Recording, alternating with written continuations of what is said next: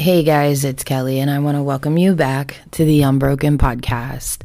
So there is a couple of things that I wanted to talk about in this episode, and I hope my brain works because it's been quite a long week for me, and I've been pretty exhausted and kind of scatterbrained. But that comes with the territory of brain fog and all the other crap that I get to deal with on a daily basis. But the first thing I wanted to talk about, I made a video on TikTok saying, the people that say we need to expose everything. And I wanted to address that. And I thought of this analogy, and I'm sure some people are going to think it's kind of silly, and maybe it is, but it's just like the only way that I can kind of think to explain the situation. So first, when people are demanding to us survivors that are sharing our story that we need to share all of the details, everything they want to know, and that's the only way that's going to bring an end, it's completely unfair to us survivors. And it is completely unfair to a lot of things because the God's honest truth is that's not what is going to end trafficking. I try to keep a very kid-friendly account on TikTok, and I never really get into the really hard details for many reasons, one of which a lot of things I don't want to talk about. I don't want to say out loud because it's so horrible. And I get enough backlash just sharing the small details. If I went into the really gruesome ones, they would not be received well. But I think there's a disconnect among people, and they don't realize that us survivors, when we are sharing our story, are sharing a very real trauma that we experienced. And we are reliving that trauma after we record, when we talk about it, doing speaking engagements, and we like doing it for the awareness side of it. But when we're pressured to give more details, it takes a toll. And here comes the analogy. So imagine you bought a step stool from IKEA. And you got up on that step stool and were changing a light bulb, and there was something faulty about it. And the step stool broke from underneath of you, and you fell and broke your ankle. And you wanted to kind of put it out there and make a tweet or a social media post, TikTok video to let people know, hey, be careful with this step stool because this little piece breaks very easily and you could fall and break your ankle just like I did. So you put that out there, you get some good feedback, but you get that one person that says, I'm not understanding. How is it the step stool's fault? What exactly happened to cause to break? So you explain it, and they still don't get it and ask you to get back up on that step stool and show exactly how it breaks again. And you do that, and you fall with your already broken ankle, and you hurt it more. And then you have to continuously do that for other people because they didn't see it right. So you keep getting up on that step stool, and you keep on falling, and you keep on re-injuring your broken ankle to the point where you now have no function in that ankle anymore. And I know, like I said, it's a little silly of an analogy, but it's how I feel. And I'm sure a lot of other survivors feel the same. Each of us has our own comfort level of how much or how little of our stories we want to share. And we have that comfort level for a reason. We have boundaries, healthy boundaries, to keep us okay and to keep us able to continue sharing. So if someone is consistently hounding for details and the survivor is trying to say, hey, I don't feel comfortable sharing that kind of detail, you essentially are re-traumatizing that person and asking them to re-traumatize themselves. And some will do it, some won't. But for me and my personal experience, if I continue to keep doing that, it is going to heavily affect my mental health and could result in a break, a psychotic break, or just complete depression from reliving my past so much just to please others. And those details, like I said, they aren't the important part of how we're going to end sex trafficking. With my platform here and on TikTok, I share a lot of tips on things to look for. I share a lot of resources. I have hooked people up with organizations to volunteer with them. I've met with campaigns, specifically the Kari Lake Governor campaign, just to talk about the life and what happens after the escape and things that we need. And that's what's going to make the biggest difference. Knowing every single gruesome detail of what I went through is not important, and it's not going to change. And the coolest thing, meeting with the Kari Lake campaign, and I don't live in Arizona, I don't know her. A friend of mine got me on the Zoom meeting. But the coolest thing about it was they didn't ask our stories. They didn't ask what happened. They didn't ask any of that stuff. They said, what of you as survivors, what can we do for you now and for the future? And that was the most amazing feeling in the world, because that's one thing I barely get asked on TikTok is, what do you need now? What do you need today? What can we do to make the future for survivors better? What can we do to change laws or change things so we can kind of prevent this crime, or make it so these offenders get a harsher punishment? And that's essentially how we're going to end sex trafficking. I understand people are curious. Believe me, I understand it. But it's not fair to put so much on survivors' shoulders. And it certainly isn't fair to try to push them to say more than they're comfortable to sharing. And for all of those that left nasty comments saying if I don't want to share everything, then I should make my TikTok account private. Yeah, you can go fuck off with that, because again, I was controlled for most of my life, and I was, more importantly, silenced. I'm not going to have complete strangers try to silence me, because I'm not satisfying what they want. And most of the time, these are fake accounts that have absolutely no following and no content. So the other thing that I have to think about, and that is always constantly on my mind, is this person a trafficker? Is this person a predator? Because believe me, they are on that app and they are interacting with us survivors.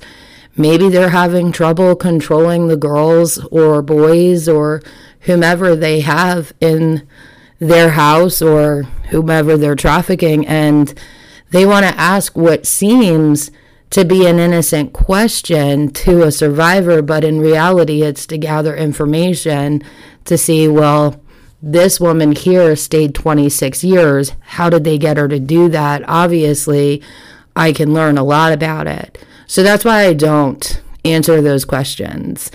And I think we could go a long way in the fight to end trafficking if people would trust survivors. I've noticed that there are a lot of us that are sharing our stories, and everyone does it in their own way, and that is absolutely fine. I support anyone's decision that shares names, details of things that they want to share, because it's their story and they have the right to share it however they want. They also support my decision in not doing those things. So in the future, if you're on social media or you come across a podcast or if you come across a blog of a sex trafficking survivor and you're finding in yourself that you're not getting the answers to questions that you have, think about the survivor. Think about the fact that this is a trauma. This was a life they lived for however many years, and they are going back to that absolutely horrible, horrific place just to share their story, to spread awareness, because we want people to get educated. We want them to know about it, but we don't want everyone to know every single detail, especially the ones that are irrelevant. And the ones that, honestly, it's too hard to talk about because there's a lot of shame. There's a lot of guilt, survivor's guilt too. And it's hard to work through that. So we share at our own pace, and that's just how it has to be. And I just think that the more people see that and hear that and accept that, and trust a survivor is doing everything that's in their power to do, then the easier it's going to be for some people to come forward. Like I've said probably 1,000 times before, and I'll have to say 1,000 times again, there are a lot of survivors that listen here on my podcast and that are on my TikTok and other social media accounts that are terrified to tell their stories. And that was me for a long time. And I can't imagine how they feel seeing the comments where people are saying, hey, I know you're sharing, but you're not sharing enough. And if you don't like it, then make your account private, because I'm going to continue to harass you to share more. So think about that. You don't know who's watching my videos. You don't know who's listening to my podcast. And I'm trying to keep everyone safe and make both places a safe space for survivors and victims, because in the end, they are the ones that come first. Their mental health, everything is what is most important. So just some food for thought. So another topic that I want to talk about is this insane BB and Bebop drama and all of the stuff that's happening with it.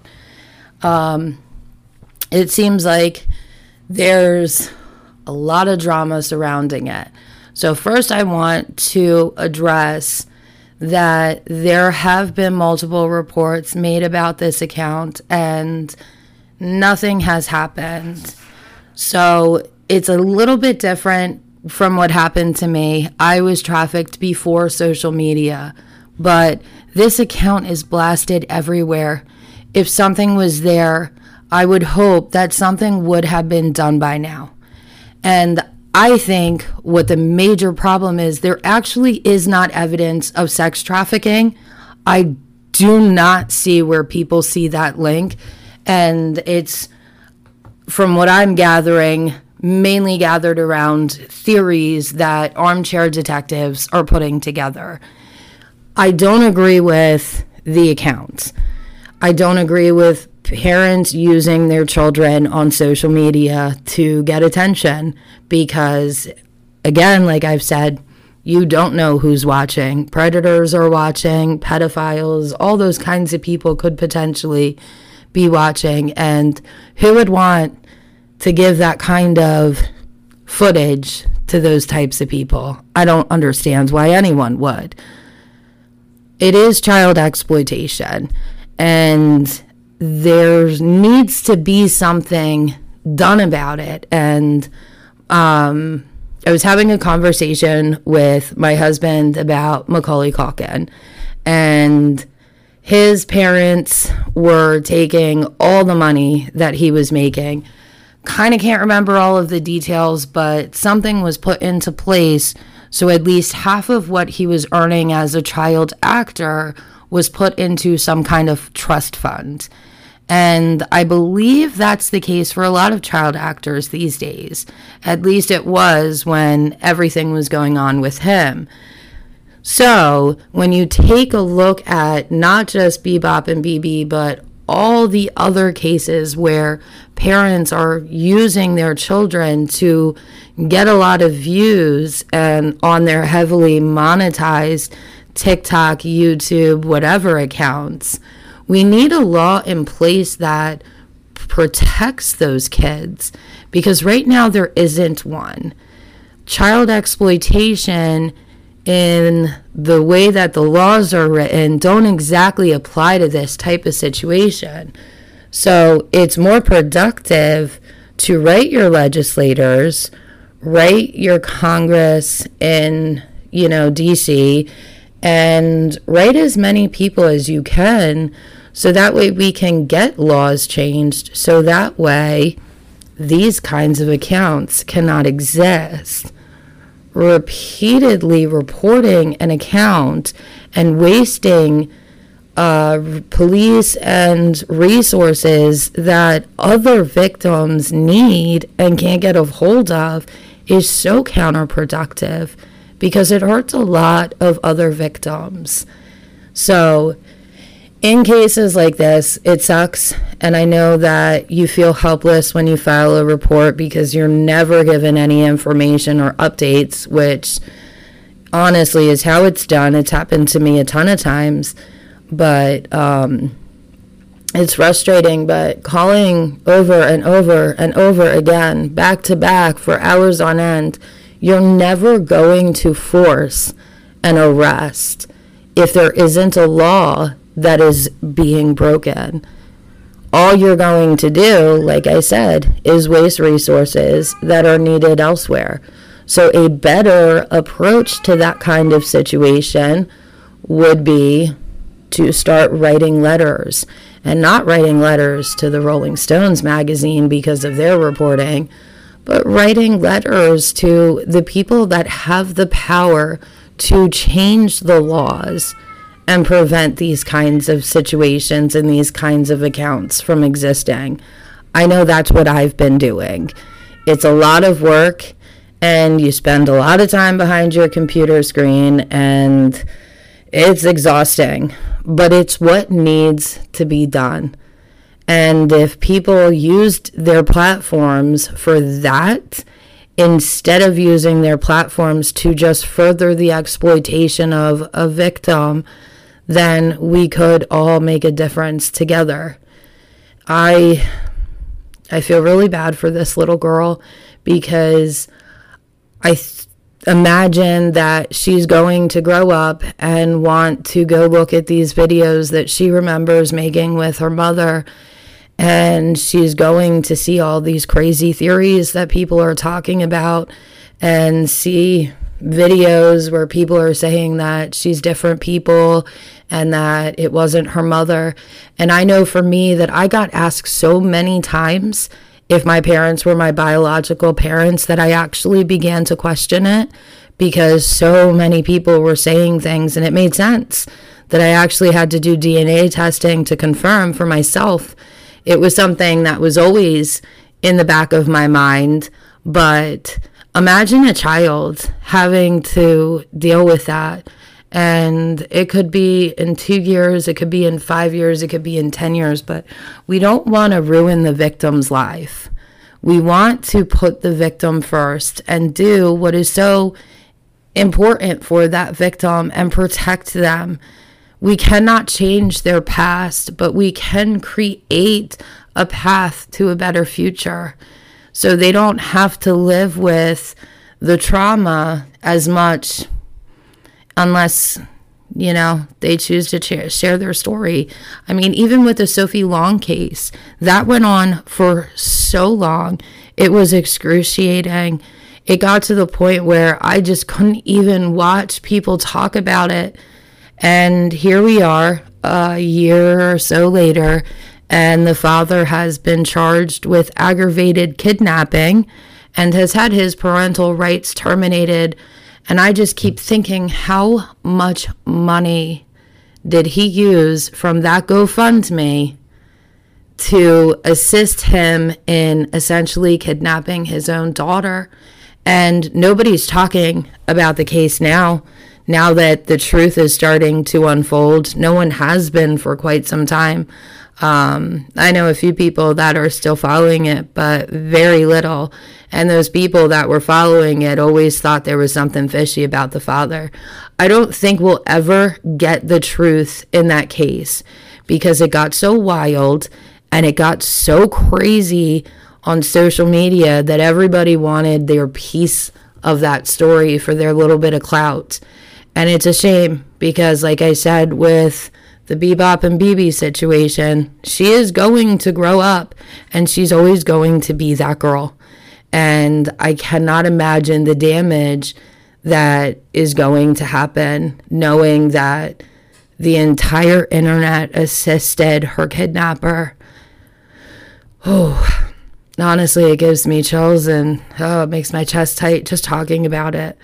So I know true crime cases and all of those things are very popular. I get caught up in some of them. I prefer cold cases about serial killers, but it's just people need to start understanding how their actions can affect the victims' futures.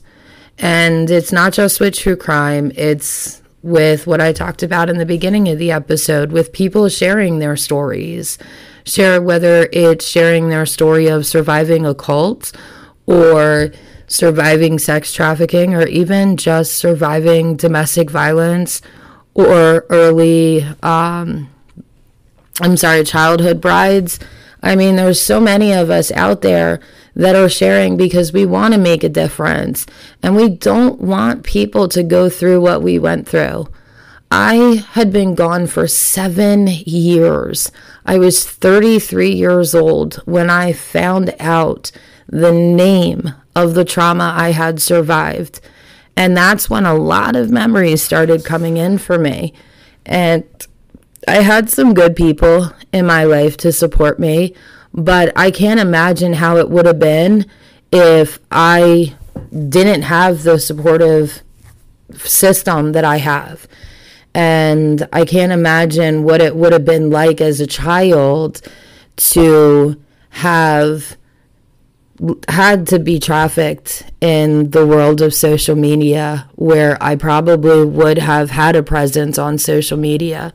Because, I mean, the child pornography haunts me.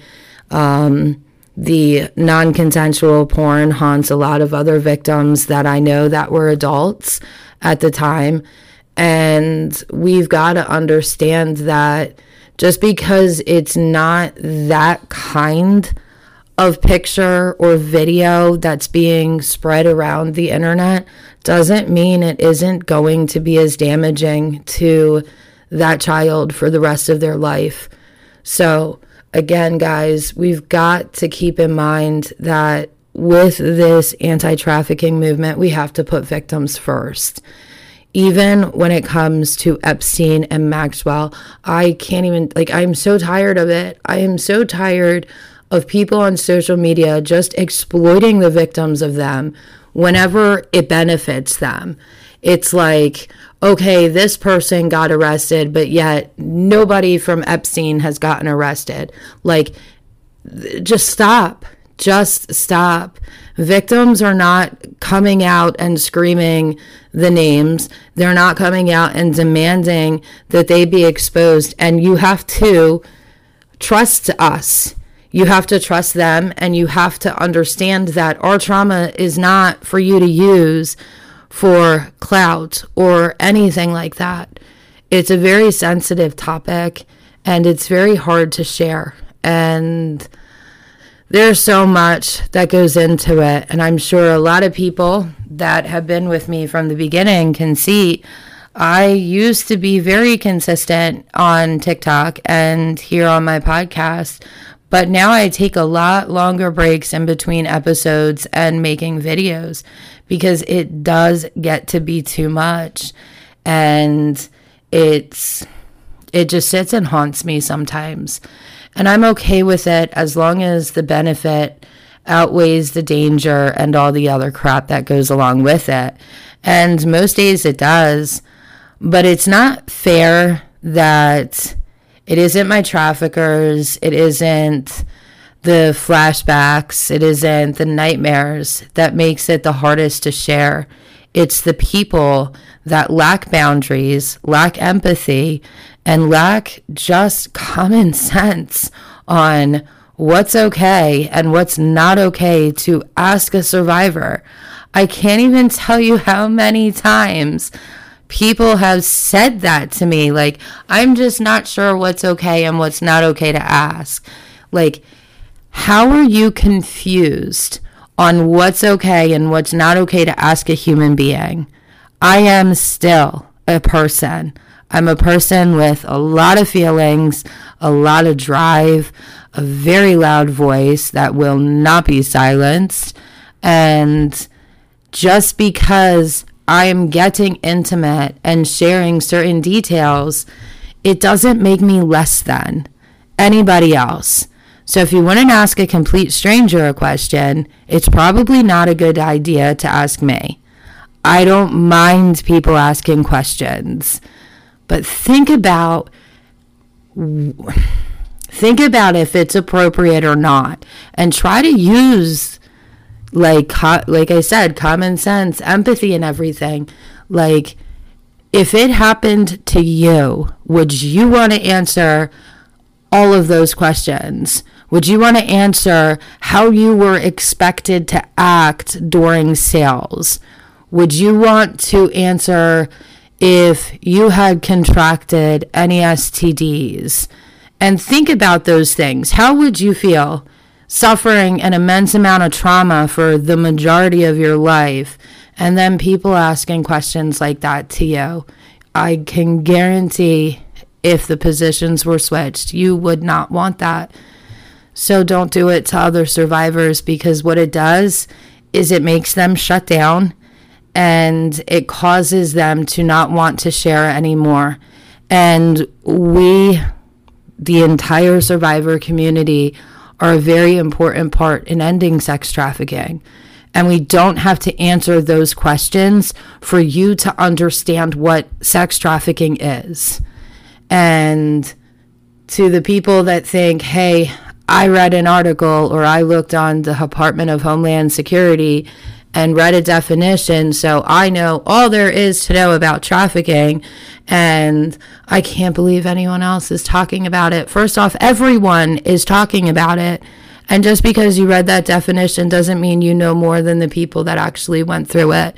And the more that you continue to say things like that on your platform, trust me, the more you're going to lose people, and the more you're going to hurt victims.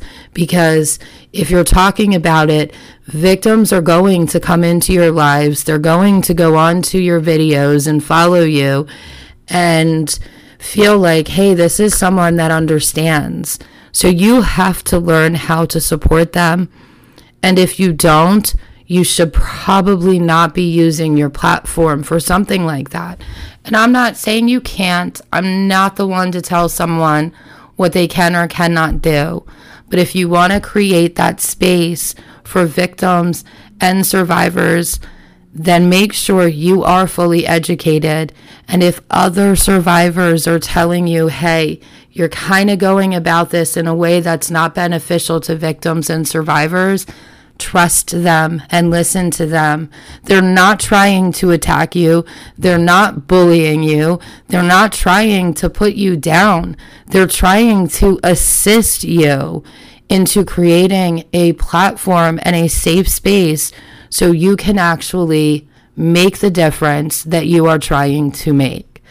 So I'm going to leave it there for today because I am exhausted, and I just hope that this kind of helps people understand a little bit about us who are sharing.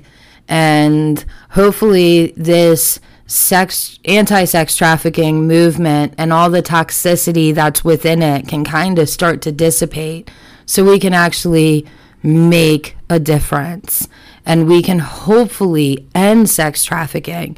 I don't think it's ever going to end for good, but we can put enough of a dent in it that it's more rare than it is now, because it's just too common and it has to be done in a certain way. And making a TikTok video about some rumor that you heard from your cousins, best friends, boyfriends, sisters, social media post, and getting 15 million views on it, slapping a hashtag on it, that's not doing much to fight trafficking, especially when it's something that has been wildly proven to be false. So let's get together and work together. I know all survivors that I am personally friends with feel the exact same way. And we're all trying to start organizations or doing things like me and doing a podcast and using my TikTok platform to spread awareness. And it's because we want to put an end to this and we want people to get aware. But you also have to understand that we're going to do that at our own pace, and we deserve that. So I want to thank y'all for all the continued love and support. It means more than you could ever know. And I hope y'all have a wonderful Halloween and an amazing November. And I will talk with y'all soon. Have a good one.